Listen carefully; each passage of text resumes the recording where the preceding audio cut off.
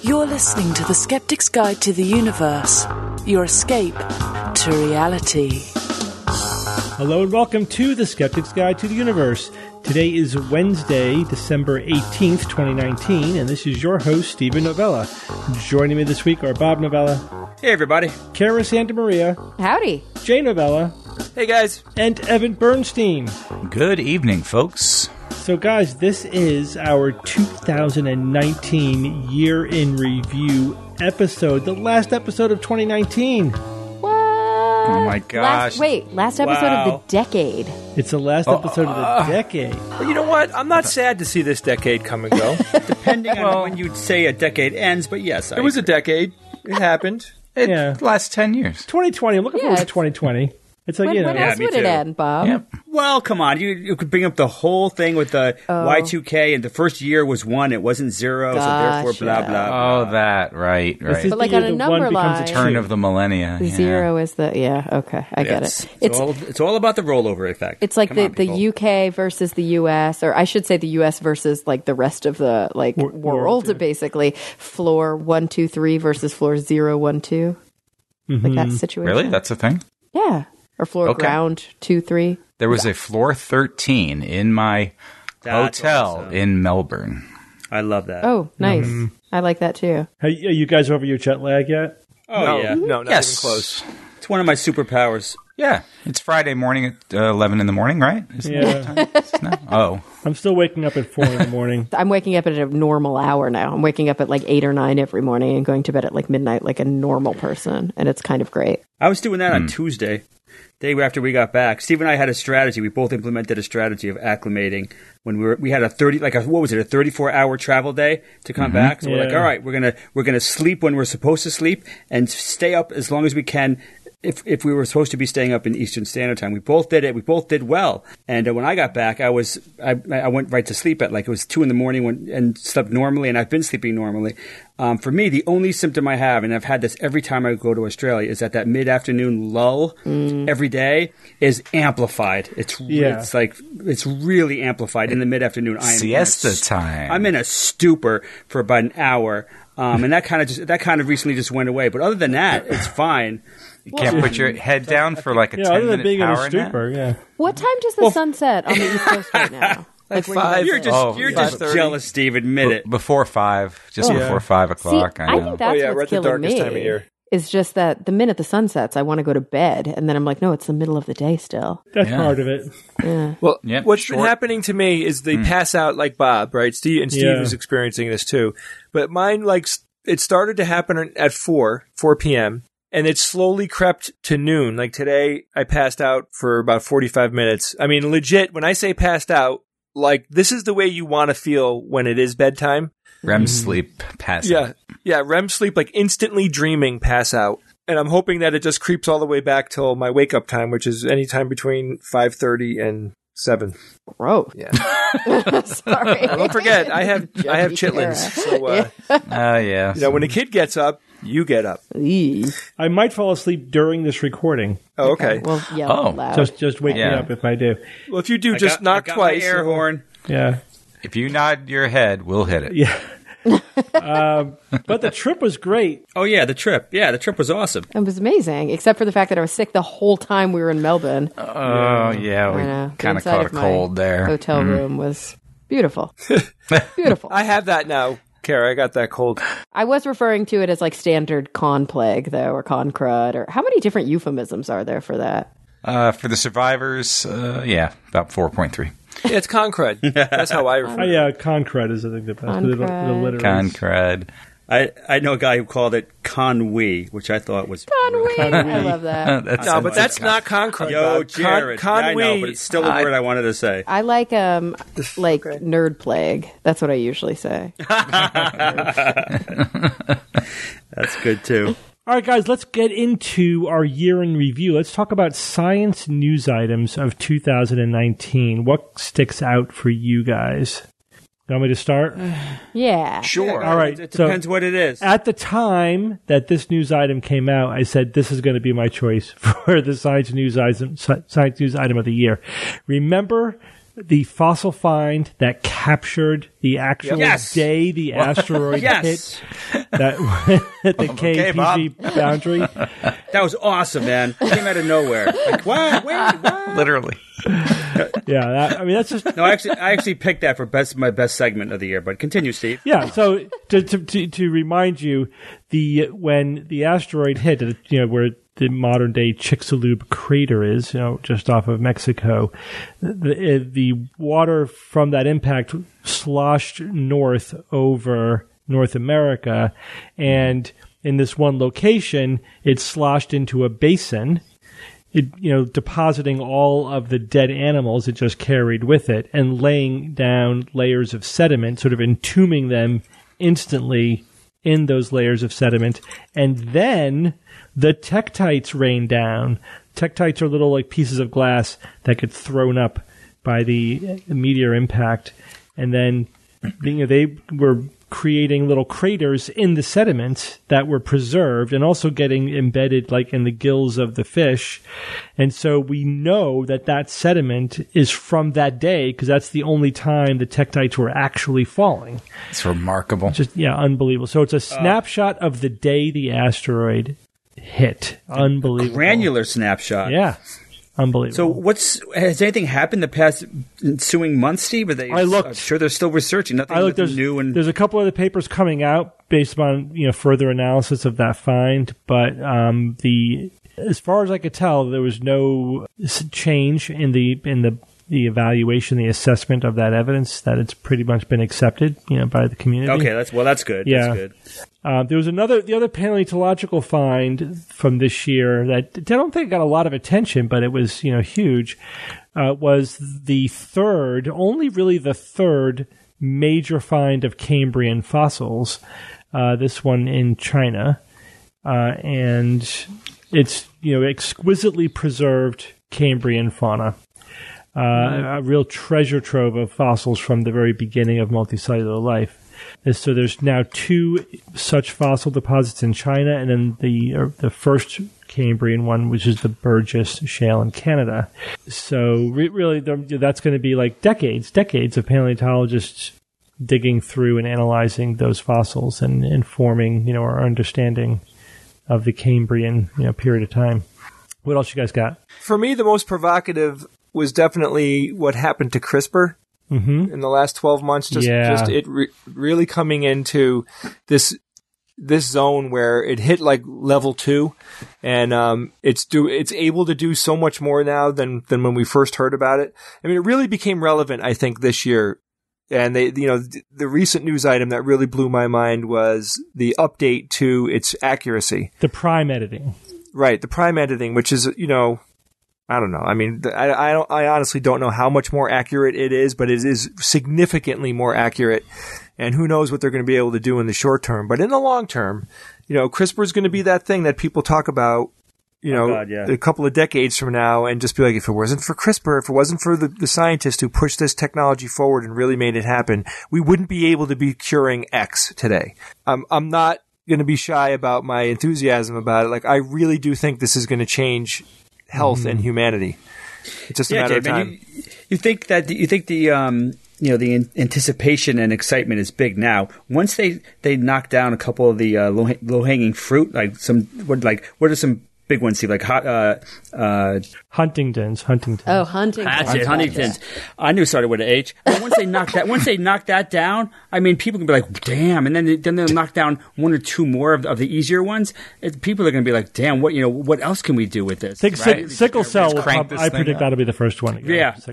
I literally just said a Hodgkin's non-lymphoma instead of non-Hodgkin's lymphoma. Bob, you're screwing my head. Yeah, Jay, you say level 2. I mean, wait till it gets to level 3, 4, and 5. Yeah, it's going to be all over the place. Not that I'm saying, I'm agreeing that Gattaca is a dystopian future, but that's the technology we're talking about. The technology they used in Gattaca was real gene engineering, just engineering people at that point. What color eyes? How tall do you want your kid? I mean, it's just a matter of time before they unravel what this thing can do. The other thing about CRISPR that I just find so fascinating is that it didn't hit with like this storm, right? It's this thing that's going to just chug away in the background. Yeah. It's getting a little bit better. Then they're going to refine it and refine it and refine it. And it's not going to be like this, epiphany type of thing. It's going to be much more of like, well, now we cured this and now we cured that. And it's just going to slowly in the background get rid of horrible genetic problems that humanity has. And then someday we're going to make real improvements. Like think about the things that we will be able to do. Like, I don't know, like things that you really can't put a marker on today. But like, imagine if they said, we could just increase the ability of your body to produce energy, or to resist disease, or just become more disease resistant. More kind of general. Yeah, that's what I'm waiting for, Jay. Yeah. Yep. Just increases, augmentations that aren't. They don't have to be ridiculous augmentations. I'm not talking about a third arm or to be able to see in the dark. Those will come too. But imagine if they had, they like, look, take this pill, and it'll change your genome, and you will just be healthier in 2 weeks. You'll be quote unquote healthier. Oh, I don't know if it'll be like that. Yeah, right. It might be 2 pills or 1 pill and an injection or whatever. Elaborate procedure. Still genetic manipulation, Yeah. What else? What else you got? What else, guys? Well, I know that you had asked for us, so I'm kind of breaking the rules a little bit here, because that's what I do. Bust the rules. You had asked for us to talk both about kind of the best science news story of the year and also later of the decade. But the problem is mine are the same, Steve. They're the same. This year had the decade? Wow. So, really, it's a general umbrella of stories, all, I think, around climate change, because in a lot of ways, this was the decade of sort of climate resistance. It was the decade of a lot of people waking up to this problem. And a lot of specific things happened both in 2019, but also in the past 10 years. July of 2019 has been the hottest month on record. Yeah, I had like climate change denial as my worst pseudoscience. Oh, look at that. Yeah, I mean, it all kind of goes together, I think. But I agree. Climate change made my topic of the decade list. It's definitely one of the things that we've been talking about. I think it made my list for the topic that we talked about the most this year. Yeah. And I also think it's a huge story of the decade. I agree. Yeah, it's kind of obvious. It's like the most all-encompassing that we almost sometimes have to look through the fog of climate change to pick out the other things. But in a way, I mean, and it's kind of hard too, because you want to talk about this stuff in a more positive light, and sometimes you get really bogged down in, the kind of existential, eschatological angst around climate change. But one of the cool things that I would say is like a top news story of 2019 is that kids stopped taking the shit. And so you see people like Greta Thunberg really speaking out. You see a massive wave of climate protests and of student activists really taking up the cause and being like, we're not standing down anymore. And I think that that's a very good turn of events that specifically really did amp up in 2019. Yep, I agree. Yeah, that's a good one. Yep. Bob, what do you got? Now, for me, it was April 10th, 2019, which saw the release of the first direct image of a black hole. Just an amazing tour de force. After a decade of work, 200 researchers, 59 institutes in 20 countries and regions, plus the Event Horizon Telescope, of course, produced this first real direct image of a black hole, and it pretty much matched what we had expected, but we had never, you never know what you could have found. But it was gorgeous, and decomposing the image itself is fascinating. I mean, you look at the middle dark circle, and that's the Event Horizon. Obviously, it's the Event Horizon, but you think, oh yeah, it's like I'm looking at the, half, when you look at a planet like the moon, and you see half the surface pretty much when you're looking at it. But when you look at that event horizon, you're not looking at half of the event horizon. You're looking at 2.6 times bigger than the actual event horizon. And that's because, of course, of the intense gravitational bending of light. So you're seeing like the other side of the black hole's event horizon. So just this little, smudge of darkness is just fascinating unto itself. And then, of course, the accretion disk, which is showing that those are the bright rings, which is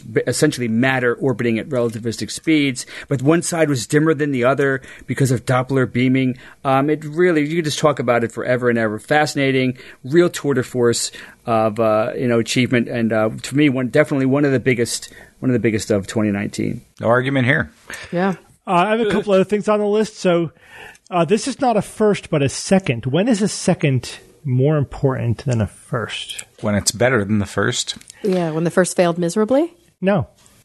This year, we detected the second a pattern. Interstellar object, right. Boris. So the second one establishes a pattern. Yeah. When we had the asteroid, spinning through previously, I think it was just last year, we had no idea what the frequency was because it was just one. Was this a rare event that just happened to happen last year?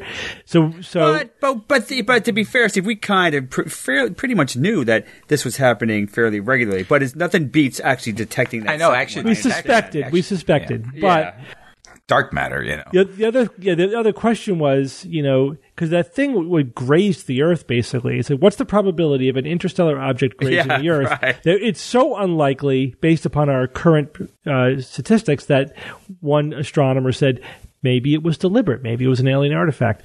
They said, maybe there's a lot more interstellar objects than we think. Well, let's look for them, and then we'll know if we find one soon. And we did, right? So finding the second one answered a lot of questions.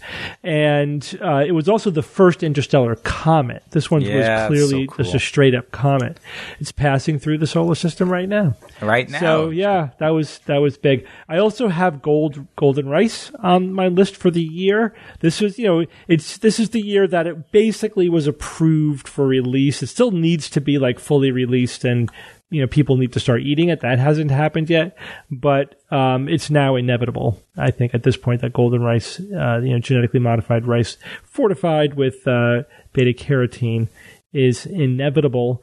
It's going to be released, and when that happens, I think when we start saving poor blind kids, it's going to be really hard to argue against. Yeah, right. Yeah, the don't want to take that GM. away. Mm-hmm. Yeah, but they will. They'll just ignore it. Because we already have examples of that. The GMO papaya saved the papaya industry, and they just don't talk about it.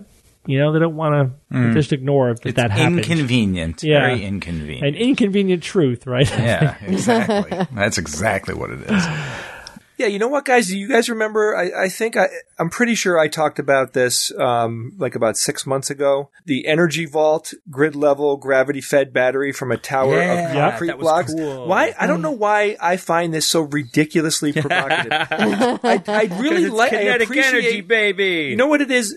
I think it's how intelligently designed this is. So it's that thing where there's a positive electrical flow coming from, say, a solar farm or wind farm, right? So how do you store the energy? Well, yeah, you could use chemicals to store the energy, also known as batteries, or you could do it with dry energy. You could do it with not dry energy, but you could use it with gravity. You could build a tower out of stones that, is lifting up the stones and placing them on top of each other. And it makes this cone of stones that fit into each other. Yeah, it's all potential energy. Right. And then as soon as you need energy from it, it starts lowering the stones and it generates energy. And it has extraordinarily low friction and heat loss. So it doesn't really lose that much energy in the process. I love this. I love it because it's so smart. It's so exactly the kind of thinking we need for the future. We want this type of innovation. We want things that aren't going to have an impact on the environment, that are going to be, I don't know, where do you get these, this rock from or this concrete from? Well, concrete is bad for the environment. So use rock. They could just use marble. They could use any rock they want. And once you make the rock, then you have them. That's it. It's not like you have to redo them every they're going to last hundreds of years. So I just find this type of technology, this is real green technology. I love it. Yeah. The question, of course, is it going to scale? And, what's the overall operational efficiency going to be? Stop raining on his parade. Yeah. Come on. Can I just love this thing? It's a cool idea. I'll grant you that. But, we like ideas to actually work. But I think it has potential if, it could certainly be executed. There's a couple of skeptical, critical thinking related items that I'm not sure if we talked about at all, or if we didn't really talk about them a lot. You guys, did we talk about the super Dunning-Kruger effect? Ooh. We talked a lot about Dunning-Kruger over the course of the year. Super Krug. We call it Super Krug. Super DK, yeah. So this is, remember that the Dunning-Kruger effect is that the less knowledge you have about something, the greater you overestimate your knowledge. Your personal assessment of your knowledge still goes down, but the gap between your assessment and your actual performance widens. Does that make sense? Yeah, and that's due to it's a metacognition problem. Yeah, you don't have the knowledge to evaluate your own knowledge. But just to be clear, as your knowledge and performance decreases, your self-assessment also decreases, just not as fast. So the gap increases. Okay. The super Dunning-Kruger and super decay occurs when at some point your self-assessment increases when your knowledge decreases. So that's not part of the normal Dunning-Kruger effect. No. It's a reversal. It's a super decay reversal. So there was research earlier in the year that found that this happens, but only sometimes. Like, for example, it happens with GMOs and vaccines, but not climate change. So people who are anti-GMO, the most anti-GMO people know the least about genetics and think they know the most. And same thing, that anti-vaxxers know the least about vaccines, but think they know the most. So what's going on there? So that's not just ignorance. They are full of misinformation, which is giving them the illusion of knowledge. But that only occurs with some issues and only at the extreme ends. But I think we've all encountered that, right? Mm-hmm. Sure. And then I think we talked about this briefly, the idea that fake news can actually create false memories. The study where they exposed people to false studies, to fake news, and then they asked them later, and some of them remember the fake news being real. And that's not surprising given all of what we've learned way back when from Elizabeth Loftus and all of her studies. It's absolutely. But that's why the incentive for creating and disseminating fake news is increased, right? So especially to a target constituency. Sure. It's almost like there's a market for it. Yeah. So you basically tell people what they want to hear, and then even if it gets debunked later on, it's not just that they remember that it's true, they actually remember the event occurring. You know what I mean? Yeah. If you create fake news about something happening, then a year later they remember that thing happening. If they have it's what do they call the Shazam effect? Yeah, right. That movie. Yeah, that's part of the Mandela. They would call it that, but nobody saw that. The Mandela effect. Yeah. The new movie Shazam though is quite funny. I do recommend it. Oh, good to know. Oh, cool. Really? Nice. All right, so let's transition now fully to talking about the science of the decade. Now, for this part, I don't want, because this is I think close enough to the end of the decade that this is the one we're going to look back on the last 10 years of both, the SGU, skepticism, and science. But we'll start with science. And I'm not really looking for an individual news item, although it could be. It's more like over the last 10 years, what is the big picture science story that has really gripped us and the world, right? What about gravitational waves? Absolutely. Well, yeah. Got to be top 5, right? Absolutely. Yeah. LIGO, gravitational wave astronomy, an entirely new branch of astronomy, opening up a window never before opened, giving us information that we cannot otherwise get from electromagnetic radiation. To me, this is definitely on the short list for science news of the decade. It was something that's incredibly rare to happen in science. And I love this story. I keep tracking it, and it's amazing, the detection, the sensitivity of these detectors to me I think they're essentially the most sensitive instruments on the planet. Mm-hmm. It's so sensitive that wolves walking in the backyard of the facility can throw it off. And they had to find every source of such minor disturbances and account for them in their long trek of trying to make LIGO work. And they're talking about finding vibrations less than the width of a proton. Incredible. Oof. And I'm really looking forward to the future because, you get some probes in space that are lined up to perform what LIGO can do on Earth. And we're talking, the bigger the scale, the more you could find. Eventually we should be able to look at the very beginnings of, the barest fractions of a second after the Big Bang. Bob, how about the history related to gravitational waves going all the way back to Albert Einstein? Oh, yeah, he predicted it, and then, like a punk, he kind of doubted it later in his life. Well, he doubted lots of things later in life. But all that means is that he was a good skeptic. He predicted it. I think they thought that it would just never be detected because, hey, how could you create an instrument that sensitive? But yeah, this was all Einstein, and he killed it. Yeah, and also, I mean, you add to one of the things that's so cool about the gravitational wave detection story is that, I mean, you mentioned it kind of in passing at the beginning, whole new type of physics, a whole new way to look at the universe. But the minute that we got our first detection, we got a bunch more detection. Like, it was as soon as we knew it worked, we started to see them over and over. And that's so cool. Very soon. Surprisingly soon. Yeah. Like, whoa, we got something.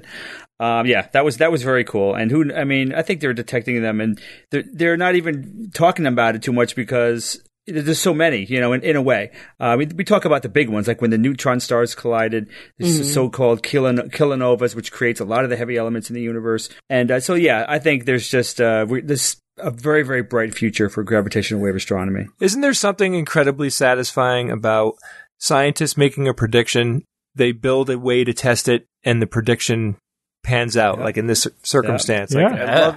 I love, as soon as Kara said that, I got like a tingle up my spine. Like, yes, they created a way to measure the things that they knew were there, and those things were there going, we're here. Math, you know what I mean? the things that math's talking about are real. It's so cool. Okay, I got another one, and I know, Bob, you're going to take it away. What do you got? Say it. No. Did you guys realize or remember that the Higgs announcement was this decade? Higgs boson. In 12, right? 2012? Yep. 2012, that was it feels big. like it was so freaking long ago. Right? Feels like it was like 7 years ago. I know. But it's also Carrie, you were in your 20s. Sad. I know. That's so weird. That was big, but it's also kind of sad. It's got a sad aftermath in a sense, because after that it's just like, come on, it's been 7 years, and it seems like we're entering an energy regime where there's just not a lot happening, not what we had hoped, no real solid new physics beyond the standard model, and it's getting a little scary. What do we need to do to get some brand new physics here? I mean, would it take a collider bigger than the solar system type of stuff? It is a little scary. Are you that disappointed in the standard model, Bob? No, the standard model has been an amazing success, but now it's like, all right, what else is there? I mean, what have you done for me lately? Yeah, seriously. We get beyond the standard model. And there's every now and then there's hints, and it's like, oh, maybe this is it. I can't tell you how many times I've read that, but nothing really is solid yet, and it is a little scary. I mean, supersymmetries doesn't seem to be panning out. Sometimes it seems like it is. Other times it's like, man, these things would have been discovered by now, and it just seems less and less likely that supersymmetry is actually going to be a thing. But cross your fingers, and hopefully we will eventually find some solid, new physics. And don't forget, standard model doesn't cover things like dark energy. So there's clearly stuff out there that we need to learn. So that's great. So that stuff will bow to science and observation and discovery in our lifetimes. But I think eventually it will, for sure. Bow to science. Ooh, that sounded cool. On your knees. My decade item can be reduced down to this one thing: retro rockets. Yeah. It still blows my mind when I see a video of this happening.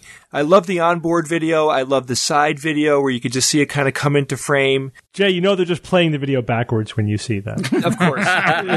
Except the smoke wouldn't be, doing what it's doing. That's true. CG, baby. You know what's funny? I know that there are people that do think all of it is CG because they think the Earth is flat.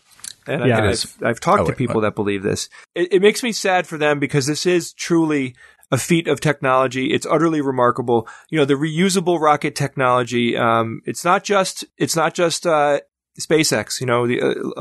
At least one of the other companies is having reusable tests happen as well. So it's part of the future. But the retro rockets was really like damn, when that happened, when I saw the first thing, the first successful landing, it just didn't, it looked exquisitely surreal. Yeah. It was just like, that's happening. Oh my God. Like, is that, and then I'm like, is that fuel efficient? Is that really efficient? Cause it just seems like a waste of fuel. But then when you read about it, you realize, yes, it's amazingly massively efficient. Yeah. It's beautiful too. It's like poetry happening in rocketry. And don't forget, Jay, I mean, that's like that retro rocket, 1950s kind of rocket. That's like our brand, right? Our image. It's in our image. That kind of rocket is part of the SDU brand. And that's part of the reason why you put it in there, Jay, right? I mean, because you just love it so much. So, yeah, I agree, Jay. That's one of the big meta stories of the decade is the transition to the spaceflight infrastructure that we have today versus 10 years ago. So the big things are reusable rockets, basically commercial companies, participating in the space race. And also we're ending the decade with pretty firm plans to return to the moon, which we didn't have in 2010. So I think those are the big space. Yeah, that ties into one of my big news items for the decade was the return to the moon. People, I think, in the future we will look back to the teens and saying, that's the decade when other countries were landed or attempted to land landers on the moon, and I mean China had an amazing China success did well. with their dark moon lander. India almost made it. India came so close. And there's solid, for the first time in so long, solid plans, fairly solid to get back to the moon, the orbiting station, and to really make a permanent presence there. And I really hope we stick to it and to get there on a realistic time frame. Of course, there's no way we're going to be doing stuff like that in just a few years. But just keep plugging away and get back on the moon so we could finally get our moon base Alpha, please, people. Please. Bob, I'm also happy that this whole illusion of going to Mars in the short term is just kind of evaporated. Like, good. Yeah, let's not waste our time. That had legs in the early part of the decade, but it's faded out since. It's lost that headline. Yeah, we're clearly not right. We're clearly not ready for that, and we need a first step, and that first step is clearly the moon. Well, how about the exoplanets that were discovered in this decade? Huge number of exoplanets. If you think about it, we knew about exoplanets in the 1990s. There were a few out there that were discovered, but really until Kepler, the Kepler Space Telescope, launched in 2009, that's when really that whole horizon opened up and the sky totally opened up to us. Where are we now? In the thousands? Over 4,000? Yeah, something like that. Exoplanets now, in just such a relatively short amount of time, knowing what we knew before. And it definitely will go down in history as the decade in which our exoplanet discovery and that area of astronomy really took off. Yeah, true. Hadn't thought of that. Yeah, I mean, and along those lines, this was the decade that Pluto went from a fuzzy blob to a crystal clear world. Sure. Amazingly This was the decade we learned what Pluto really looks like. Yeah, absolutely. Oh, gosh. That was New Horizons, 2015, middle of the decade. So successful. Yeah. What a beautiful surprise that was. It's not just this white, icy planet, which we thought, right? Of course. It's, this it's amazingly distant object, and it's just a snowball, probably. Not complex at all. There was no hint of the complex surface with with the conventional telescopes. You had to get really close to really see, the diversity of topography. Jeez. So we already mentioned CRISPR for the year, but I think CRISPR is one of the big science stories of the decade. This is the decade of CRISPR. Absolutely. Another one, I'll give you two words. I think this is a big story this decade: deep learning. Bob, right? Yeah.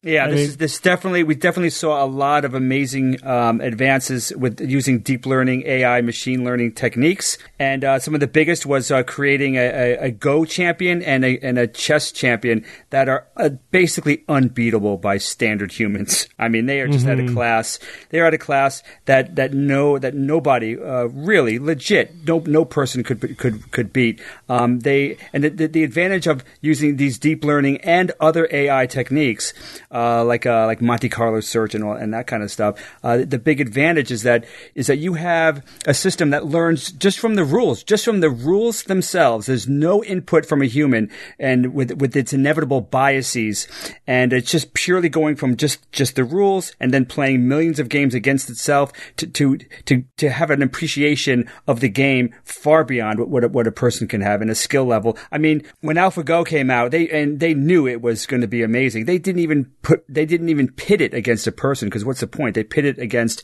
the other, the most previous supercomputer champion, and it beat its butt. So just amazing advances, as long as we keep in perspective that deep learning is not be all end all of AI. It's just one of the tools, and it's going to have its domain of supremacy. But there's lots of things we need to pull into play if we ever want to reach some of the goals of artificial general intelligence or super intelligence or anything like that. We're definitely going to need to pull into bring in a lot of other things besides just deep learning. But definitely the decade of deep learning, and who knows, with car navigation and other things where it's going to go. It's an amazing story to track.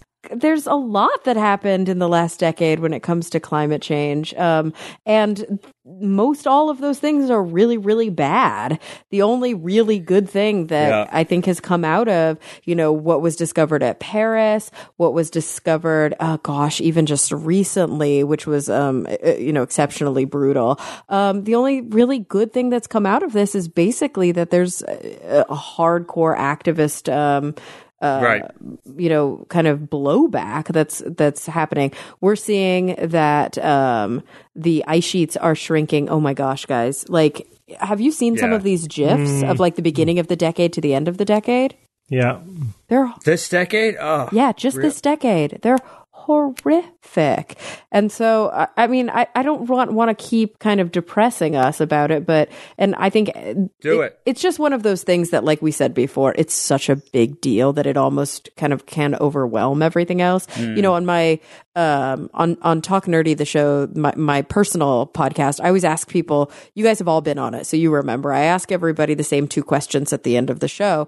What is the thing that, you're most kind of, concerned about, worried about, legitimately, kind of like maybe even cynical or pessimistic about? And on the flip side, what are you most excited about when you look to the future?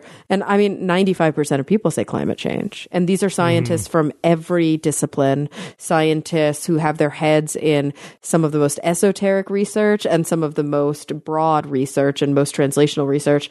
And I mean, climate change is what is just gripping everybody right now. And it's the reason it's such a tough thing is because it feels so much bigger than ourselves. One more from me before we move on to the different category. This decade completely transformed our understanding of human evolution. Really? There's a lot of little stories in here, but really. So remember, in this decade we discovered Homo naledi, and as well as Australopithecus sediba. This was also the year that we really discovered the Denisovans, and they were discovered by genetics, guys. This is the year where we sequenced the Neanderthal genome and was able to use that information plus the human genome to say, hey, this species right here, this little finger bone, is not Neanderthal or human. This is something else. This is the Denisovan, right? So we have a much sharper look at human evolution. It's obviously more complicated. It's always getting more and more complicated.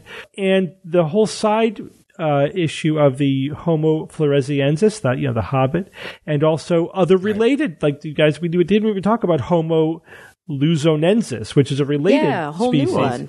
Yeah. What? And isn't there also a new Australopithecus from this year? Yeah. Yes, it's just amazingly complicated. Just so many stories of human evolution. It's just really it has been transformed, our understanding of human evolution in the last decade. So that absolutely deserves a mention. All right, so now we're going to transition from the best science of the year and decade to the worst pseudoscience of the year, and then maybe a little bit of the decade. So I'll start with one, and then we'll go around, and we'll just keep going until we run out of things to talk about. So the top of my list was the flat Earth thing again, because the movie Behind the Curve came out. Oh yeah.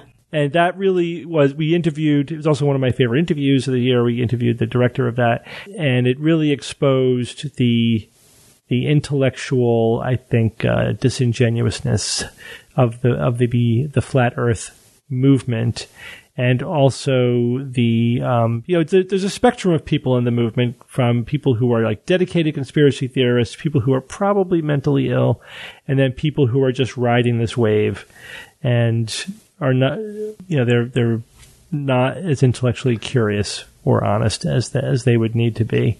And I'm just for sure perpetually dumbfounded that there are people in this world who could get themselves to a place intellectually that they think everything is fake. Like everything, which is what you have to think in order to believe the world is freaking flat. Yeah. Right. So that is the return of serious flat eartherism is the surprise pseudoscience of the decade, definitely. And it's also a sign of the apocalypse. Yeah. Well, yeah, I read about that in the Bible.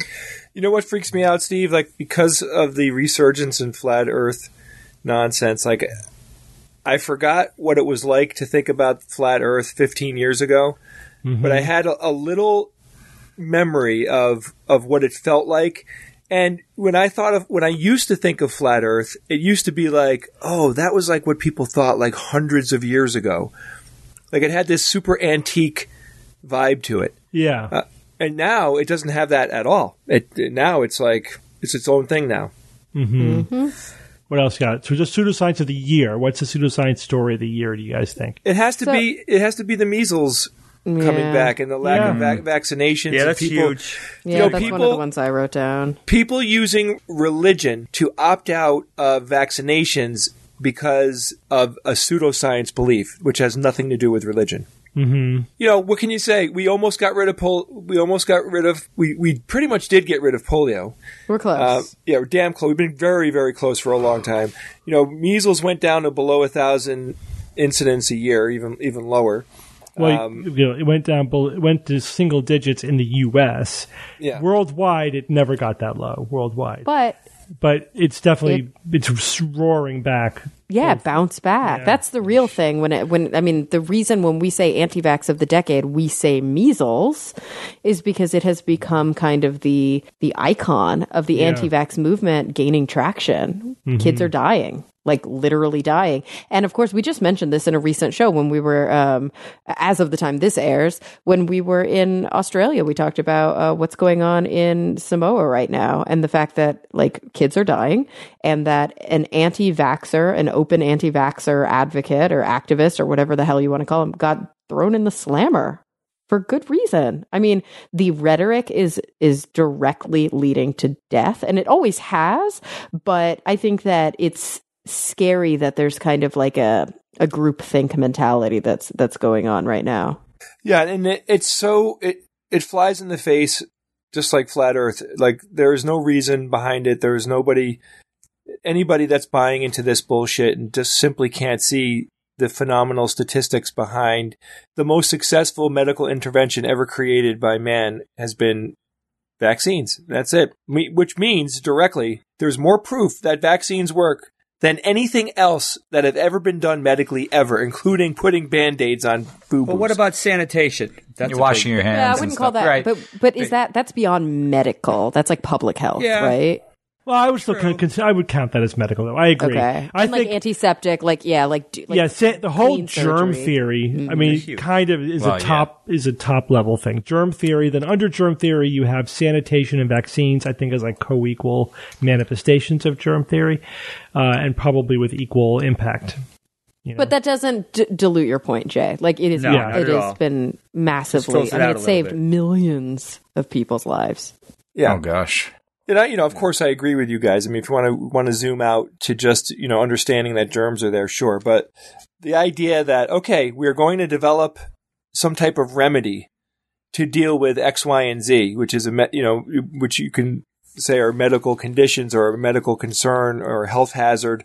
Vaccinations, like, it just gets rid of so much pain and suffering and death. Yeah, think about it. It's not just that. I mean, Ebola came back this year, right? And our main tool stemming the tide of Ebola. The reason why it's only the second biggest outbreak and not the first biggest outbreak is because of the vaccine. We have an effective vaccine for Ebola. We developed a freaking vaccine for Ebola, and that's good. That's pretty awesome.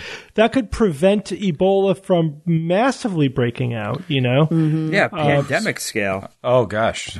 Millions. And the thing is, we need vaccines for things like Ebola because they're going to keep happening. We're going to keep seeing outbreaks just because it happens in nature. Yeah.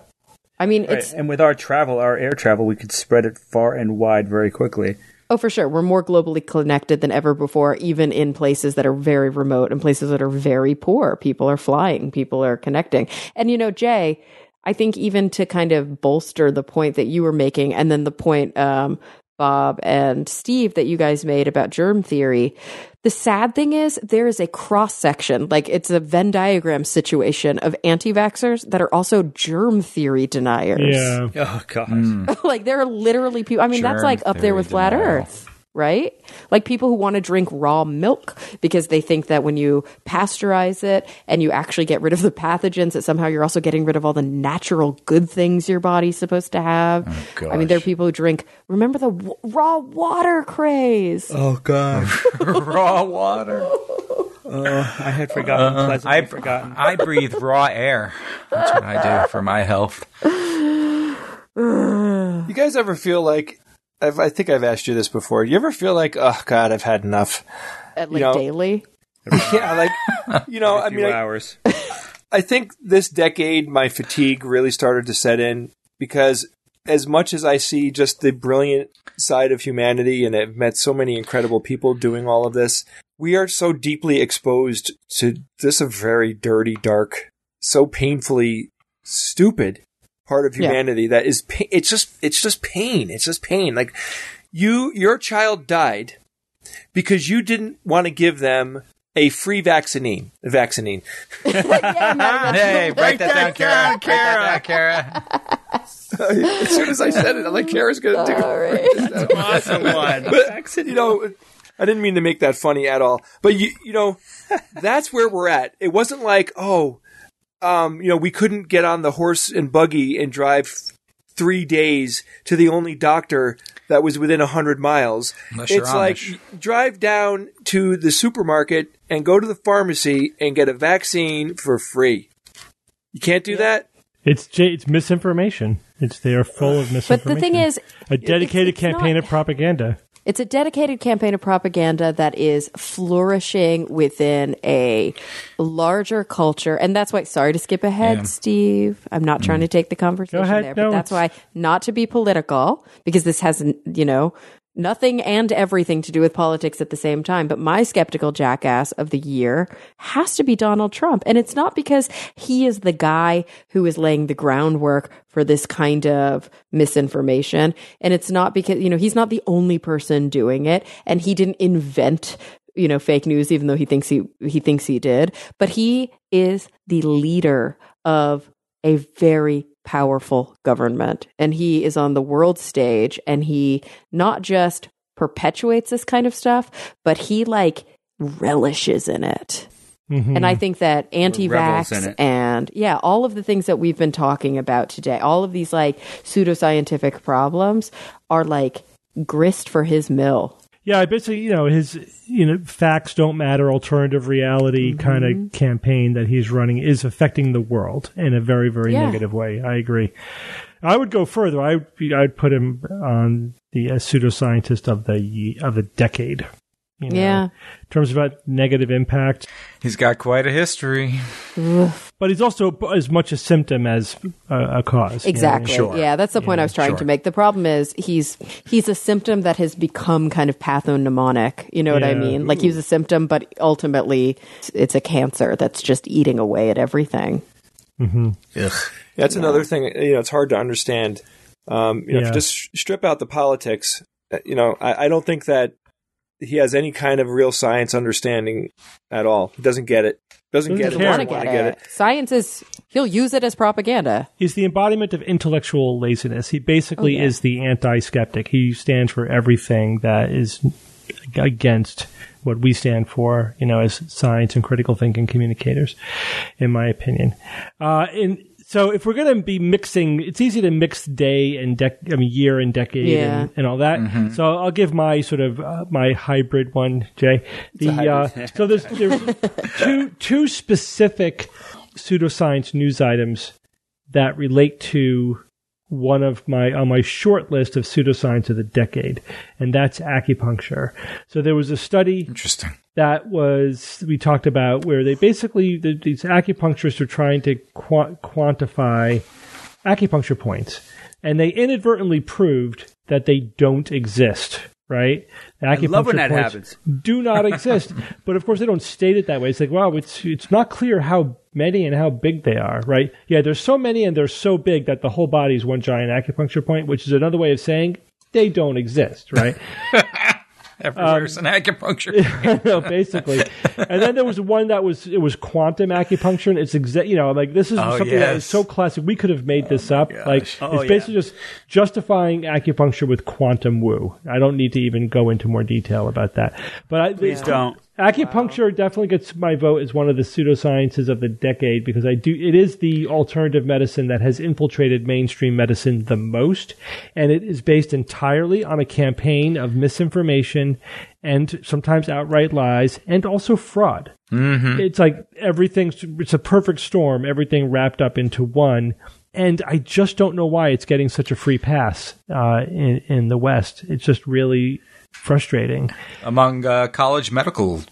Yeah, in medical schools, universities, hospitals. Yeah, it is embraced, celebrated. It's the same story over and over again. There's a study which shows that acupuncture doesn't work, and the authors claim it shows it does work. There is a review of articles showing that it doesn't work for X, and those are used to justify using it for X. It's like they've just successfully completely turned the scientific evidence on its head, and it's like everyone's buying it. What the hell is going on? The disconnect is remarkable. It's remarkable, especially among the scientific community and because they don't care. If you're an acupuncturist, you're a skeptic, or you don't give a shit. That's the problem. It's the shruggy effect. It's the shruggy effect. They just don't care enough to get that one layer deep. So they're just accepting the story that's being told to them by the proponents. And then when I actually have the opportunity to explain it to somebody, like, oh wow, that's crazy. Yeah, but 5 minutes ago you were tolerating it. That's the problem. It really is exposing. Just like I think Trump is exposing a lot of weaknesses in our political system, I think acupuncture is the sort of the canary in the coal mine, exposing a lot of weaknesses in our medical academic system. Well, look, I don't mean to equate something as important as medical quackery with things like ghosts, Bigfoots, and aliens, but I call it cultural saturation. These things become saturated in the culture and accepted at all levels. Media, professionals, marketing and strategy companies, they take it, they run with it, and it blends in. It's part of the background noise, and it's very tough to sort of suss out. Yeah, because they're normalized. It gets normalized, right? Yeah. It absolutely does. It's like natural. The same thing happened to the whole appeal to nature fallacy. But that happened 150 years ago, 200 years ago, and it became so ingrained in the culture, we're still dealing with it. It's basically permanently embedded in the culture now. But you could trace that back hundreds of years.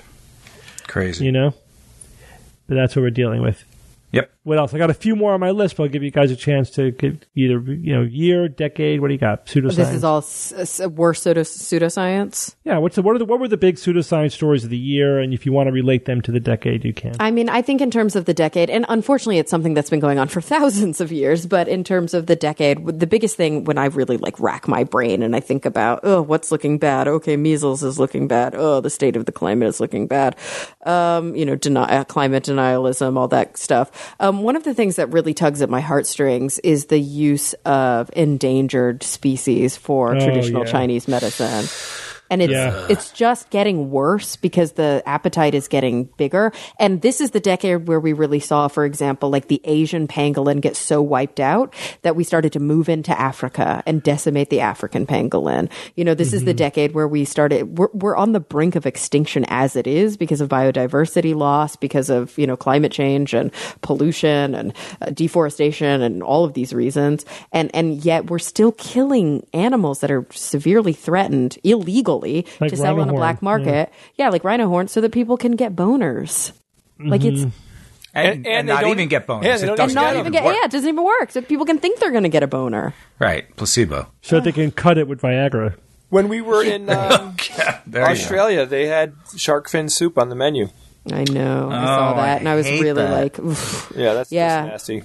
It happens, man. Hate seeing It's so shark on a menu. oh, it's so hard. awful. It's just, and again, it kind of feels like this whack-a-mole game, right? Like that we're not solving the problem as long as we are busting people for trafficking. As long as we are solving the problem because we're rescuing animals along the way. But ultimately, how do we change the appetite for these things? That's the problem. If there were no want, if there were no craving, if there were no need, then there would be no market. It's a consumer market. Yeah. Yeah, in which in some cases it's hundreds of millions of people demanding the product. Mm-hmm. Yeah. Mm-hmm. This was the year that UFOs made a comeback. Oh, right? yeah. It Oh is. yes, yeah. Wasn't something released, like some FBI file or something? Yeah, so there was a lot of the like the Air Force videos got a lot of play. Remember there was the Storm Area 51 fiasco. Oh sure, yeah, that was a great. Yeah. I think last year it was Fortunately, no one got astrology. This year it was UFOs. I mean, these classic pseudosciences just don't go away, and they just crop up again, which is why we have to, be vigilant and never really take our eye off those balls. There was that crank documentary, Bob Lazar. You guys remember? Bob Lazar. Lazar, yes, Cool and it was name. like Bob it was Lazar. huge all over Netflix. Like it rated really high. Yeah. People watched it. Yeah, people forget about it, and then the same old claims get repackaged, and a new generation's like, "Ooh, this is cool." Like, no, sorry, been there, done that. Right. Well, Steve, this is obvious, and I've talked about it a lot in the last few months, but this whole global warming denialism, it's personal for me. Wasn't Jaws 3 personal? Was that the one where Jaws, this time it's personal. Yeah, Jaws came back, and he was mad. It was like the people were the bad guys. I don't know. Nobody knows because You no saw one saw Jaws it. No one 3? saw it, Jay. Yeah, I did. Thing. I saw it. 3D. I remember seeing a scratch and sniff movie when I was a kid, so I've seen them all. What? So yes, Yeah, I saw that. Those with false memories. Like, were you in one of those? you. No, I studies? saw that scratch. No, we did it. It was hair, right? It was the movie How do you Hair. scratch? I think you're Why right. would you Steve. sniff that? And then, if it would flash a number on the screen, you would scratch that box, and you would get the odor of whatever was on the screen. So of It course, required a little piece gross. of paper. yeah. So sometimes it was good, and sometimes it's like, oh, who left this dirty gym sock here? And everyone's like, oh yeah, like I'm going to scratch that number off. Gee, I wonder why that didn't become a raging phenomenon. Right. in the movie industry. That was a one-off. But as far as I'm aware. the global One warming at a thing, it's kind of like vaccines where, we're arguing and there's just no way to make certain kinds of people like really be able to absorb the correct information because the misinformation is just so well executed Yeah. and so A lot of pervasive. reasons. Yeah. Yeah, the difference though is that it's almost, I think it's worse with the global warming denial because, and hear me out because I'm not minimizing vaccine denial. Most physicians don't deny vaccines. It's the actual end user, right? Because there's a misinformation campaign from a handful of, celebrities who have no power except the power of the microphone. And then you end up with individual people saying, I don't want to vaccinate my children, which is horrible and does contribute to the breakdown of herd immunity, which is bad. On the flip side of that, when it comes to global warming denial, whether or not a handful of people who have been indoctrinated by Fox News believe it doesn't have nearly as strong an effect as the fact that there are people in high level positions of power, decision makers, and whether they actually don't believe in it or not, they are maintaining and perpetuating the rhetoric, and it's leading to inaction at the highest levels. Like, it's horrible. It's like the people in charge are denying that the climate is changing. Yeah. That's bad. Guess they think it's bad for business in a way, in a certain sense. It's the party line. They're towing the freaking party line. And they're worried about the next 4 years, and it doesn't look good for their campaign, and it doesn't seem to fit with the capitalist narrative, and blah, blah, blah. And like I said, whether they actually believe it or they don't, they're going to keep doing this. And the fact that they're perpetuating this is actually leading to literally, existential. I know I keep using that word. Eschatological outcome. So I got another decade link up. Okay. So this is the story of the year is the grain-free dog food, as you remember that. Yeah. And that ties into one of the, I think, big pseudoscience stories of the decade, which is the whole clean eating craze. Oh, sure. Just everything that is underneath clean eating, and which itself relates to an even bigger umbrella, which is the whole goop woo nonsense. Yeah. With basically the whole self-help industry, which is celery water. Remember that one? Yeah, the celery water. The celery craze. Or just eating celery. Juicing. Yeah, celery juice. Everything. And I have my pick for the worst reporting of the year. Yes. Was the reporting on the study showing that kids were growing horns because of their cell phones? You guys remember? Yeah. I totally forgot about that. That was the whole total nonsense. Kids and the horns. And that lots of people covered that. Legitimate science outlets covered that. Went viral. Yeah. Sure. Yikes. All right, so I don't think we're going to do this for the decade because that's too big, but we're just going to talk about who is the skeptical jackass of the year and then who's the skeptical hero of the year. So I'll give you my skeptical jackass of the year is, I'm going to totally butcher this name, Zuitao Xiao. Right, so this is he's the Chinese scientist? Yeah, the Chinese scientist, Chinese immunologist. So get this. This guy, I don't think we got to this story on the show. He is the head of scientific integrity for China. Gosh. And it was basically, he was exposed as committing career-long fraud on tons and tons of papers that he was involved with.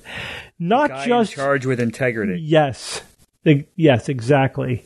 So talk about a devastating blow to faith in the institutions of science. Now, hopefully this damage will be limited to China itself, but it's still not good for science in general.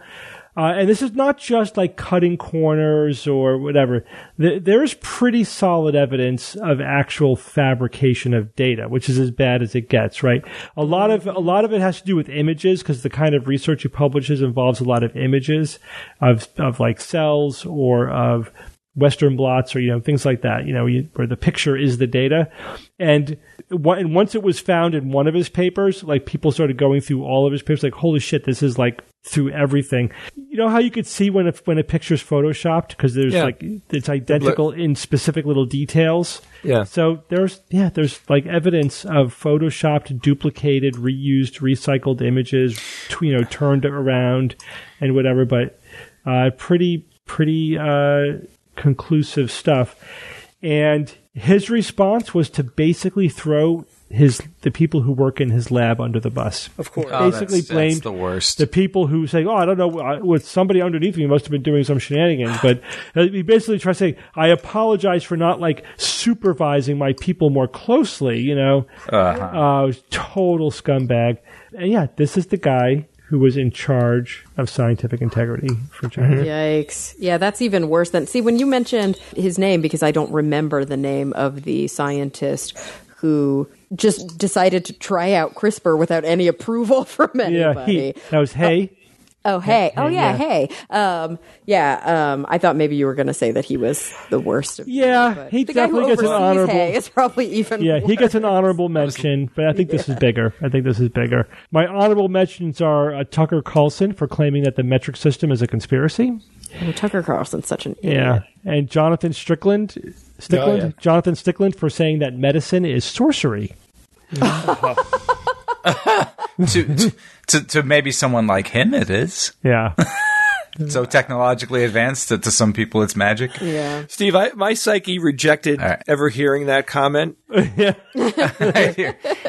Here we go. You want to hear something related to sorcery? How about the Reverend Rafał Jarosowicz, who is part of Gdansk's Mother of Church parish in Poland, who led a book burning in 2019.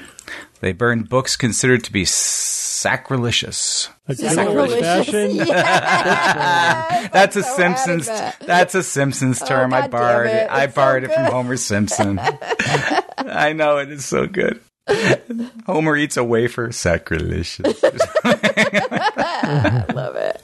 I had heard it anyway. They burned books from the Harry Potter series. Sure. Oh, and Jay, I'm sorry, they also burnt the Twilight series books. I know that hits you in a special place. The World of Book Burning returned to the world in 2019. Oh, and I'll have an honorable mention as well. Dr. Young-Hae Chi, an instructor in Korean at Oxford's Oriental Institute, in which a videotape was released of a prior lecture he gave, which was titled, Alien Abduction and the Environmental Crisis. Essentially, wait, what? Essentially, yeah. So it's a study basically saying that, aliens have been visiting the Earth and warning us of the damage that we're causing to the Earth, and we've been not paying attention to the aliens, and there's been abductions along the way as well. And he spent an hour at Oxford, in a lecture at Oxford University talking about this.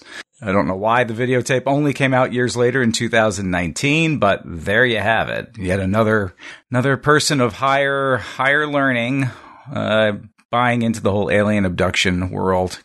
You can't help but think of the likes of John Mack at Harvard, who was probably the poster child for that in the 80s and 90s. Bob, do you have anything? I mean, I just really picked, beyond what you guys have, I picked RFK for Pseudoscientist of the Year because of the just the fact that he could still be, so adamant about it, given the measles year we had, and the article that his family published about him. Do you remember that article back? I think it was in April that his family wrote about him, saying, "Sorry, we love you, Bobby, but damn, boy, what are you doing?"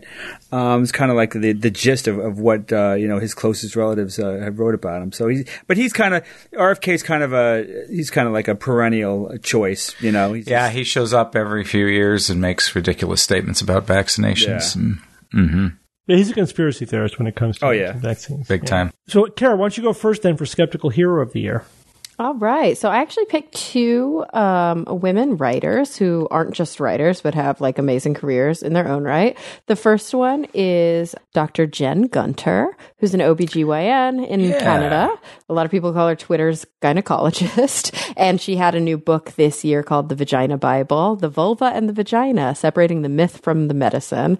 So she has become kind of like a skeptical hero of mine and many other people's when it comes to debunking myths about women's health, and really, I think, taking up a very feminist cause in doing so, and kind of showing how historically there has been a lot of sexism and a lot of misogyny that's really tied into anti-science and pseudoscientific views towards women. And then kind of on the same tack, I chose Angela Saini. She's a science journalist and broadcaster in the UK, and she wrote a brilliant book this year called Superior, The Return of Race Science. And I think in some ways what Jen Gunter is doing for women's health, Angela is doing for this kind of modern eugenics movement and this modern pseudoscientific push by the far right or by white nationalists to try to like co-opt science and psychology to further some sort of cause of white supremacy.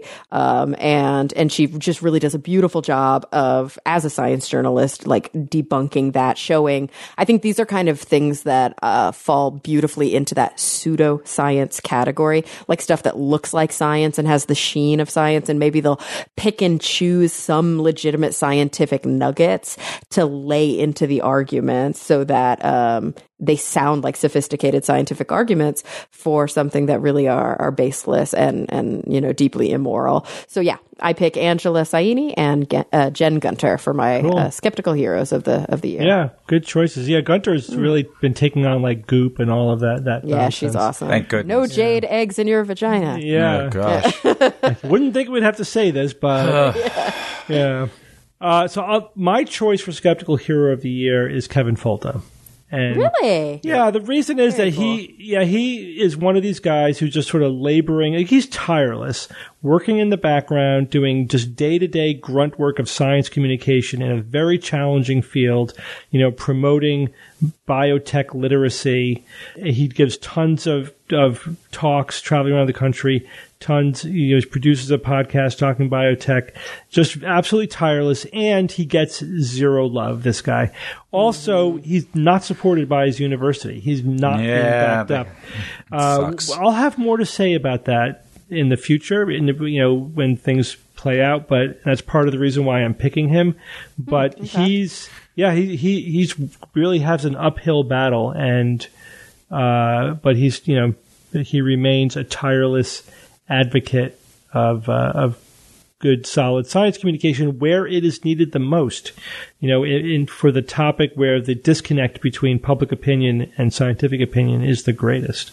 Bob J. Evan? Yeah, for me, the first thing that leaped to mind that was the 16-year-old Swedish climate activist Greta. She doesn't even need a last name anymore. Greta. That's because you can't pronounce it. Hey, shut up. Thunberg. Oh, hey, that's a Thornburg. So, what a year. What an amazing year she had. I mean, she does this like personal protest for climate action, and then it goes global eventually, culminating in, I think, was the highest protest, the biggest protest of its kind, 7.6 million protesters. It kind of swept the planet. And then was it September 23rd, I think, she talks to world leaders at the summit, and she has her famous quote, for more than 30 years, the science has been crystal clear. Right here, right now is where we draw the line. The world is waking up, and change is coming, whether you like it or not. And, of course, her delivery was much better than mine. So amazing. And then, of course, the icing on the cake. how dare you? Like, she was like right. almost in tears, She did fantastic. Mm-hmm. And then, of course, the icing on the cake, named Time's Person of the Year. I mean, come on, that was fantastic. They totally deserved it. It's amazing. Yeah, that was a good choice. And you guys probably saw this, but what an honor that President Trump actually tweeted to her that she has an anger management problem and should just chill and watch a movie with her friends. And then she Badge of honor. changed her Twitter bio to a teenager with an anger management problem, currently chilling and watching a movie with my friends. I love her so much. Yeah, she is incredible. I mean, first off, it's funny to think that a 16-year-old becomes the embodiment of this movement. It's perfect. It's totally apropos for the situation that a very young person becomes the voice. She has a tone in her voice that is, I would not want to be on the receiving side. Right. Because it is very powerful.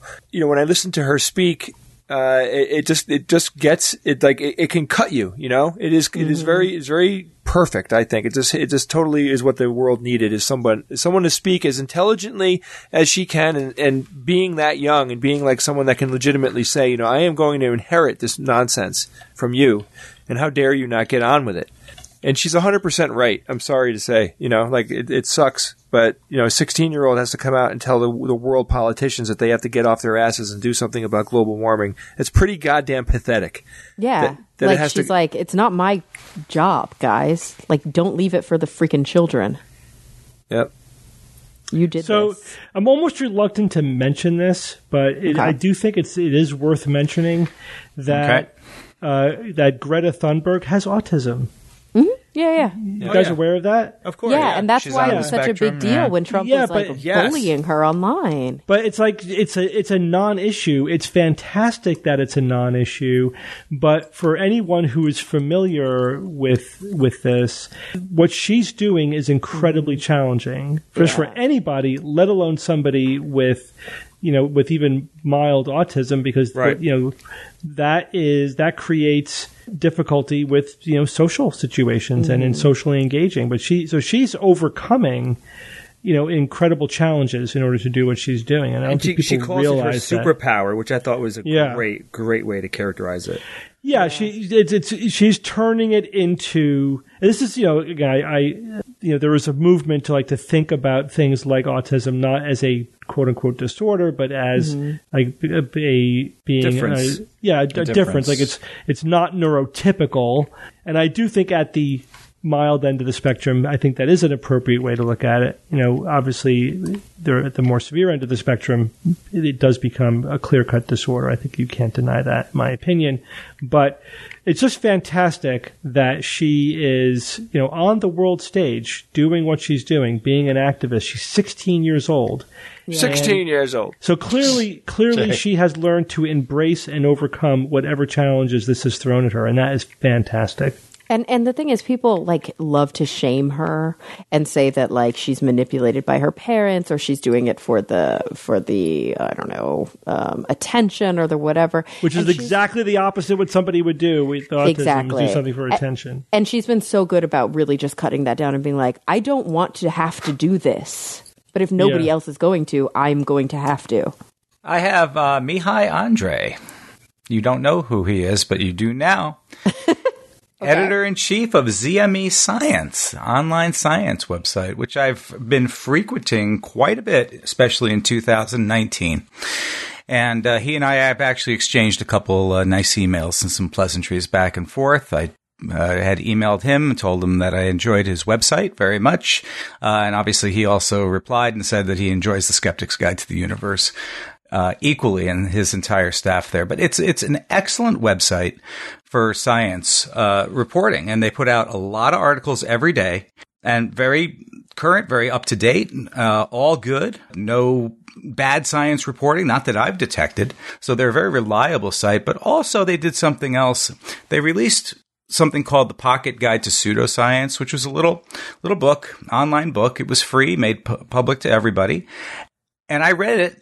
And it does a damn fine job of really nailing down what pseudoscience is, how to tell it apart from actual science, and a lot of the things that, obviously we talk about on our show in our book as well. It was nice to read that as well, and he put it together so wonderfully that, to me, he became my skeptical hero of the year. Cool. Nice. So thank you, Mihai. All right. Well, it's time for the In Memoriam segment, where we talk about scientists and skeptics and people of note that we want to talk about that we lost over the past year. We obviously can never get to everybody, and we try to steer away from just straight up celebrities and talk about people who meant something to us personally, or were part of the skeptical movement, or just were scientists that deserved to get attention for what they did. And, this is obviously an opportunity to do that. So I think at the top of the list is probably Murray Gell-Mann. Mm-hmm. Yeah. Right? Yeah, definitely the biggest name. Yeah, particle physicist, friend of the skeptical movement. He was 89 years old. I always love to see those big numbers, especially when cool people, pass away. You like to see that they lived in a good long life. So DC Fontana, she was a writer who wrote on the original Star Trek series and had written some of the best episodes that came out of the original series. But most importantly, she wrote about the character Spock. And, this is like, having to write the Sherlock Holmes character, right? Spock is complicated. Mm-hmm. She made Spock complicated. She made Spock into the fully, fleshed out version of him, which means that, she had to have some understanding of critical thinking, even back then. With what little we do get out of Spock, you get that there's this enormous depth beneath the surface of his understanding of logic and critical thinking. But it was because of her, I dare say, that some of us might be sitting here right now. Mm-hmm. Because Spock was a massive influence on us as kids, and I just don't know if the Skeptics Guide would be here if Spock didn't exist. Yeah, it's hard. One of those things that's hard to say. And what's interesting is, like, right at the end of the year, 4 Star Trek actors died. Renee Auberjonois, who was Odo. Oh, that was her. That one hurt too, man. Aaron Eisenberg, who was Nog, that little kid Nog on Deep Space Nine. Robert Walker Jr., who was Charlie X from the second episode that aired of Star Trek, the original series. And DC Fontana, all towards the end of the year, over a very short period of time. A few more scientists. Alexei Leonov, actually was not a scientist, but he was the first person to walk in space, 85 years old. Oh, wow. Do you guys remember the name Jim Fowler? Yeah. Jim Fowler? Yes. Who was that? I recognize it.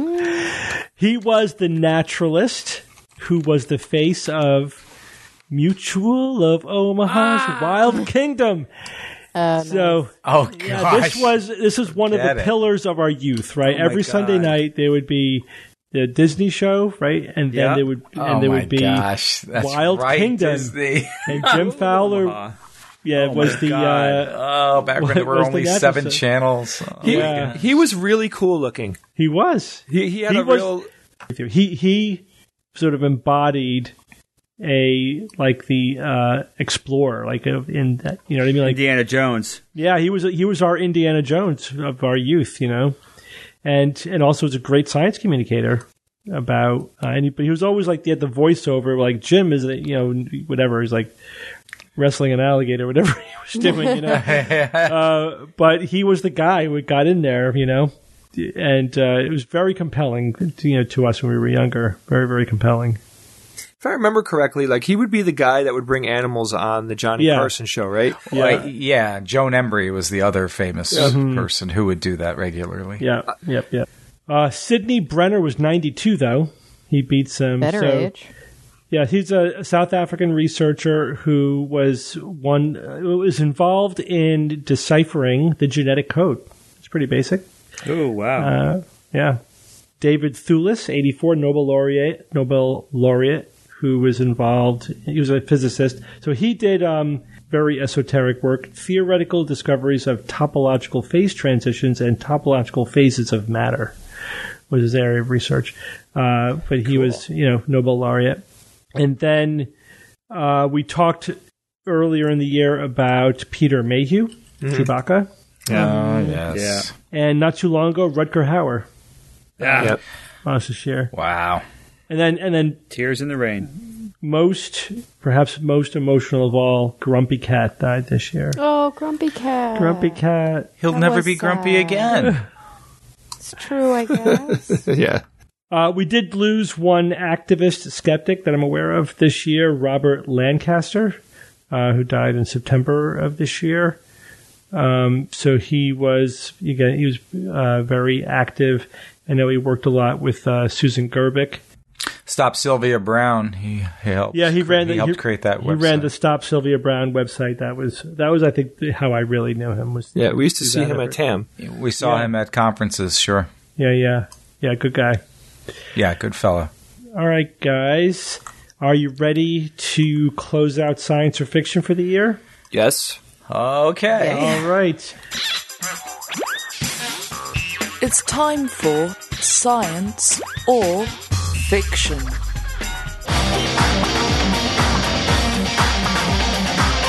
Each week I come up with 3 science news items or facts, 2 real and 1 fake, and I challenge my panel of skeptics to tell me which one is the fake. But before we do the final science or fiction of the year, of the decade, I'm going to give you guys some statistics. These are statistics as of episode 753. We'll have to do a final update after, the last couple episodes. The last couple, yeah. So these come courtesy of David Board, who took it upon himself to send us these stats. So here we go. In 5th place was me at 25%, 1 out of 4 games. In 4th place was Bob. There is no justice in this world. that 47.91%, 48 games, 23 wins, 25 losses. What? Third place was Evan at 52.1%. That's pretty high for third place. 24 wins, 22 losses. Are we getting better? Second place was Jay. What? 58.3%, 28 wins, 20 losses. And then first place was Kara, 68% with 26 wins, 12 losses. So here's the thing, Kara. Jay had more wins than you, but you missed a lot. You missed a lot of shows. I missed more shows. And you happened to miss a lot of sweeps and a lot of hard weeks. So, oh, no. Strategy. You navigated the minefield well. So I swept you guys 4 times. Oh, that's really good. You swept me 7 times. So clearly I gotta raise the stakes for next year. Don't do that. Yeah. So Evan, Kara, and Bob each had 3 solo wins. Jay had 1 solo win. Longest winning streak was who? Who do you think? Jay with 6. Longest losing streak was Bob with 5. Aw. Hey, your losing streak was smaller than his winning streak. That's good. How did I Much better now. If you asked me before you read the stats, I would have said I by far did the worst. I would have said I was in the middle. It's hard to you remember the painful losses. Yeah. Yeah. All right, let's go on to science or fiction for this year. The theme this year, so sometimes I've revisited science or fiction items from earlier in the year to see if you guys remember them. But the last couple of years, instead of doing that, I've been just finding news items from throughout the year that we apparently missed. And that's what I did for this year. So these are just 3 news items from 2019 that I don't remember us talking about. Okay? Yeah. No other theme than that. Just 2019 is the theme. All right. So here we go. Item number 1. Scientists were able to grow perfect blood vessels in a petri dish from stem cells. Item number 2. Researchers identified only the second ever recorded set of semi-identical twins, a boy and girl that are half identical. And item number 3, a new reconstruction of a Neanderthal pelvis indicates that they did have a posture that was stooped forward when compared to modern humans. All right, Kara, Yes. you can go first since you're in the number 1 pole position. Here we go. Scientists were able to grow perfect blood vessels in a petri dish from stem cells. That sounds bananas, but also there was all sorts of cool stuff like skin with multiple tissue types this year. All really cool stuff is happening in vitro growing of organs. So maybe researchers identified only the second ever recorded set of semi-identical twins, a boy and a girl that are half identical. What does that even mean? So half of their genome was like an individual fertilized egg divided, and then there were also 2 fraternal eggs, and one of them fused with the divided egg. That would be my way that would work out, and I think that could work. Although if they fuse early enough, there can be like weird meiotic changes. It sounds weird, but could happen. A new reconstruction of a Neanderthal pelvis indicates that they did have a posture that was stooped forward when compared to modern humans. Oh, so this would be like reiterating kind of our old, like a caveman thing. I know they have the big brow, but I don't think they were ape-like. I think they were actually more modern. I did not see this news item at all, but I'm going to hope that they were like super tall and hot and fit and weren't apey at all. So I'm going to say that one's the fiction, the stoopiness. Okay, Jay. All right, the first one about the scientists growing the blood vessels, that's pretty damn cool. I hope that one is science. What would be exceptionally hard about that? Yeah, I guess that they would just coerce the stem cells to become blood vessel cells, right? Is that what you would say, Steve? What cells make up blood vessels? That's a good question. I don't know the answer to that. But yeah, I mean, I could see this. And when you say little mini, well, you didn't say that. I guess Kara said that. Scientists were able to grow perfect blood vessels. So were they human? Were they non-human? Were they fish? I don't know. They were perfect. Second one, researchers identified only the second ever recorded set of semi-identical twins. I hate that. Semi-identical twins, a boy and a girl that are half identical. Yikes. How is that even possible? That does kind of rub against my moderate understanding of genetics. Let me just move on to the last one here. A new reconstruction of a Neanderthal pelvis indicates that they did have a posture that was stooped forward when compared to modern humans.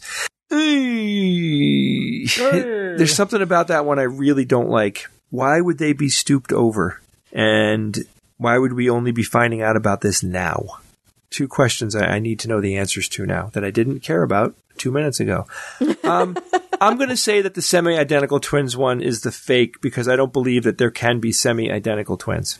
Okay, Evan? Yeah, I understand what you're saying there, Jay. It's weird. Right? and something we've never heard of is semi-identical twins. But that does not disqualify it, obviously, of being science. The one about the blood vessels, the word here that's getting me is perfect. Perfect blood vessels. Something's wrong there. I'm not quite. Is that a getcha?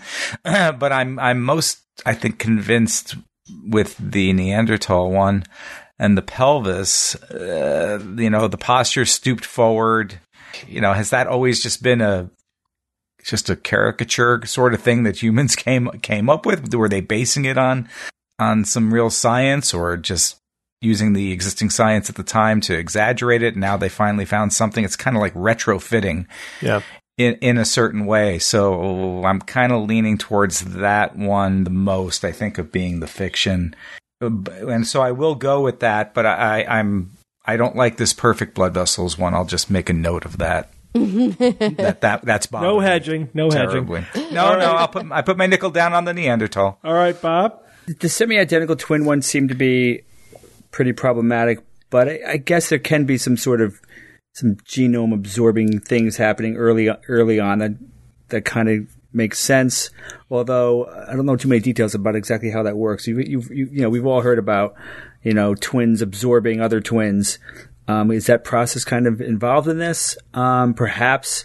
But the Neanderthal, I mean, that doesn't, I don't want that to be true. And I think Jay asked the question, how would they know? I mean, I think looking at the bone and muscle insertion points and things like that, I think they could maybe determine. Look at the bones. Like bone wear and stuff and muscle wear. So yeah, I don't like thinking that they were stooped. I'll say that one's fiction as well. Okay. So you all agree on number one, so we'll start there. Scientists were able to grow perfect blood vessels in a petri dish from stem cells. You all think this one is science, and this one is science. Yay! Perfect. Okay. Interesting, though, none of us mentioned stem cells as the science topic of the decade. Right. I think because the hype was really in the previous decade, and this is sort of a post-hype decade where, stuff's happening, but nothing really leading to any of the big treatments or whatever. So maybe the 20s will be another decade of stem cells. We'll see. So this is an organoid. Remember, guys, we talked about organoids. Organoid. Yeah. Love that word. Not a full organ, but a piece of one. So they were able to grow blood vessels. So blood vessels aren't just tissue. There's different layers, right? You have like the intima, the inner cell layer, the middle, and then you have the outer, more fibrous-y structural, component of the blood vessel. So they were able to reproduce all of the anatomical details of a functioning blood vessel. Now, none of the reviews of this was talking at all about like putting these into a human body. It's more like this would be a great way to do research. So now we could, any disease that affects the vasculature, that affects blood vessels, we could potentially use these as a research model. And so it may become a useful research paradigm. We'll see. But it also seemed to me like, all right, but couldn't they, like, if you grew one big enough, couldn't you use them as a vessel transplant?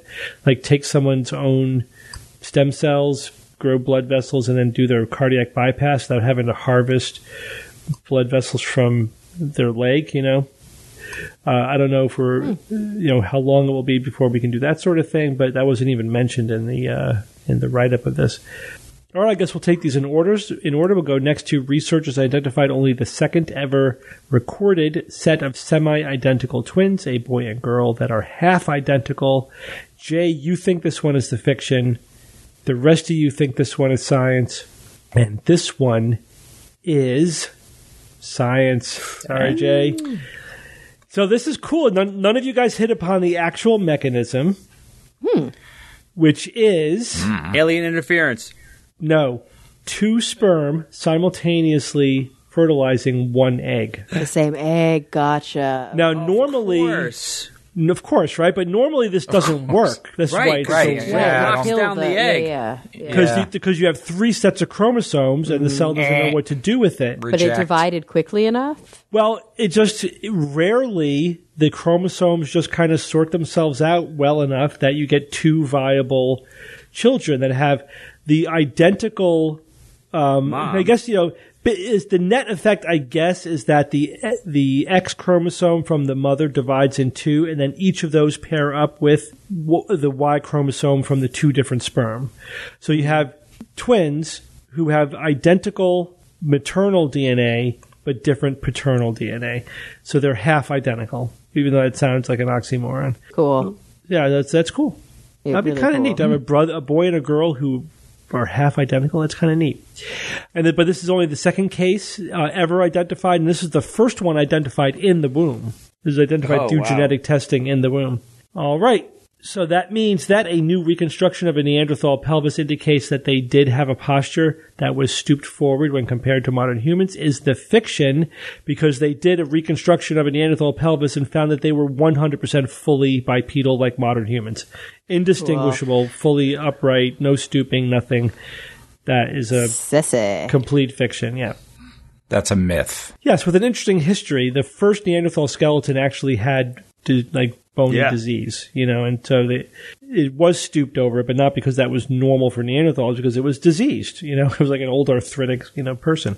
But that stuck, because it fit the prejudice. Oh, it's primitive. It's got to look primitive, whatever that looks like. But Neanderthals were robust, right? They were adapted to a glacial period, so they had like the big eye ridges. That was real. Oh, yeah. Thick skulls, bigger muscles, thicker bones. I mean, they were literally called technically robustus, right? As opposed to they were robust. Yeah. As opposed to, was it gracile? Gracile, I guess. All right, so guys, that's a wrap for the decade. Oh my God, the SGU. What do you guys think? I think I need a break or something, right? I'm going to bed. Ceaseless. Yeah, I'm taking a day off. Never ends. Yeah, this is it. This is it for the year. You get 2 weeks off actually, because we got Christmas and New Year's. With Christmas coming at all. So. Yeah, I mean, I don't want to spend too much time talking about like the SGU and skepticism, but it's been quite a decade for the SGU. Our first book came out. Oh, yes. This decade. Definitely. Kara joined the show, which is had a huge positive impact on our show. Oh, my gosh. Immensely important. Jay joined the show full-time. Game-changing. Jay's now working for the SGU Productions full-time. That's another big change. Yeah, 10 years of Nexus. Yep. Wow, yeah. Yep. We got an awesome geek we call Ian. Mm-hmm. Yep. Yeah, we got an Ian. Yeah, Ian is awesome. Most people have no clue how awesome he is, and he is fantastic. He's a great guy. Right out of the box, put the batteries in, and he goes. Yeah, he's awesome. Over the years, we have often had one or more people who basically work in the background doing a lot of the tech stuff or web stuff for us. Because a lot of work takes place behind the show, like any show like this. Hell yeah. And Ian is currently that guy, and we are really lucky to have found him. He's been really, really helpful. Does fantastic work for the SGU. So yeah, I think overall it's been a good decade. I'm looking forward to another decade of the SGU. Sure. And Steve, let's do it. Gonna turn the camera on you for half a second, if you don't mind. The camera. The lens. Whatever. The acid bath, depends on your perspective. The laser. Steve, you are I wouldn't say you're a workaholic, but you are amazingly efficient, devoted, and excellent in the work that you do. And I got the pleasure of watching you, pull all of us together to write the book. But man, that book came out so damn good, and you are 99% responsible for that. And I want to thank you so much. 98. Yeah. But yeah, 2% Neanderthal. It's funny. Like I've said this before, but it's worth saying again. Like Steve is, my brother. He is my skeptical hero because I just think that Steve does it and says it the best. But there's things about Steve that a lot of people don't know, and he is an incredibly caring and loving family member and just an awesome person to be able to talk to and share his thoughts and everything. Cause I love going to the movies with Steve and our crew, right? With Bob and, whenever any one of our friends that can make it, it's like dinner and a movie is magic to me. And part of it is because of skepticism, because we like to tear things apart and analyze things and everything. And I learned it from you, Steve. And I just want to thank you for being, Thank you, bro. Yeah, you're the best, man. Hey guys, it's been I've enjoyed this. Has been a fun ride because of all you guys, man. I wouldn't want to do this on my own. I love working with but my you peeps. could. Oh gosh, yes, it was. I could, yes, but I like having my crew. I do want to point out that one of the new bits that we're doing is the extravaganza, and we're doing this with George Hobb. George is another one of our skeptical colleagues who's just great to work with. So much fun. There are a great partner this past decade, George. Amazing. Yeah, without a doubt. Oh, absolutely. And one of the best people we've met through the skeptical movement. Just awesome. Here. So we have 3 shows for which you can buy tickets now. We have a couple of other shows that are coming online very soon, and we'll get those on our website as soon as they're ready. But the 3 where you can buy tickets, one is Pittsburgh, PA, January 31st at 7 p.m. And then Philadelphia, February 1st on Saturday at 8 p.m. I think is the start time of that show. And then Brooklyn, February 2nd at 8 p.m. Yes, we know that February 2nd is freaking Super Bowl Sunday, and our touring company didn't know that when they booked the event, and so we're kind of stuck with it. That's okay. I want all the people who don't really care about sports ball to come. Right. So, Yeah, so, and it's not like New York's going to any playoff games, so that's right. the local crowd has no excuse. It'll become our Super Bowl protest show. Yes, I like that. If you don't want to watch the Super Bowl, you have to come to our show in Brooklyn to show your solidarity with not watching the Super Bowl. Just DVR the commercials, that's all. Yeah, it's basically right when the Super Bowl is on is when our show is going to be happening. Oh my gosh, we're so much more entertaining than that, especially the halftime show. Yeah, the extravaganza has been so much fun, man. It's like, I would not have thought 10 years ago, talk about like 10 years, that we would be doing this kind of comedy, variety, stage show, zany, kind of wacky, skeptical thing. It's really interesting that this came together the way it did. Kind of, we all, I think, surprised ourselves, that we're pulling this off, but it really is a lot of fun. We did our first show in Los Angeles. It sold out. The crowd was so positive. Like, the feedback was just amazing. I think everybody really had an awesome time. So if you haven't been to an extravaganza, check it out. Those are the next 3 dates. We got more coming online. If you want us to come to your city, go to the website and you could send us an email, and we'll basically just tallying up how many votes we get for each region or state or city. And if enough people say, hey, come to city X, we'll go there. We'll pass that information along to our booking agent. And also, don't forget, if you want to get this show ad-free and you want to get some premium content and you just want to support the SGU to help us do another decade of skepticism, you could become a patron. Go to patreon.com/skepticsguide and see all the cool stuff that you could get and all the stuff that we're planning on doing, like a 12-hour marathon. No sweat. That'll be coming up when we hit 4,000 patrons.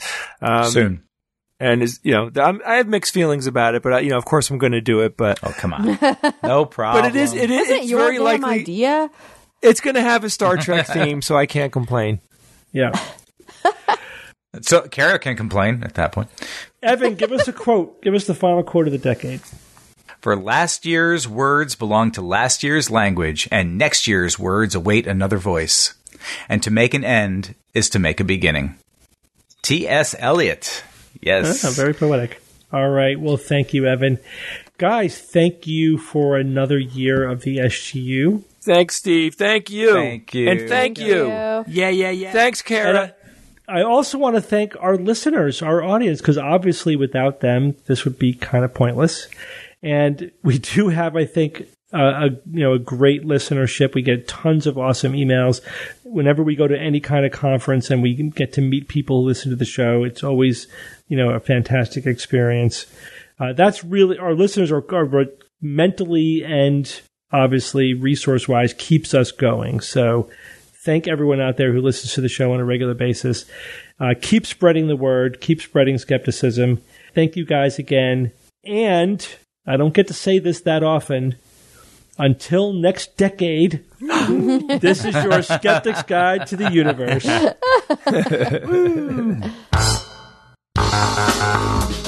Skeptic's Guide to the Universe is produced by SGU Productions, dedicated to promoting science and critical thinking. For more information, visit us at theskepticsguide.org. Send your questions to info@theskepticsguide.org.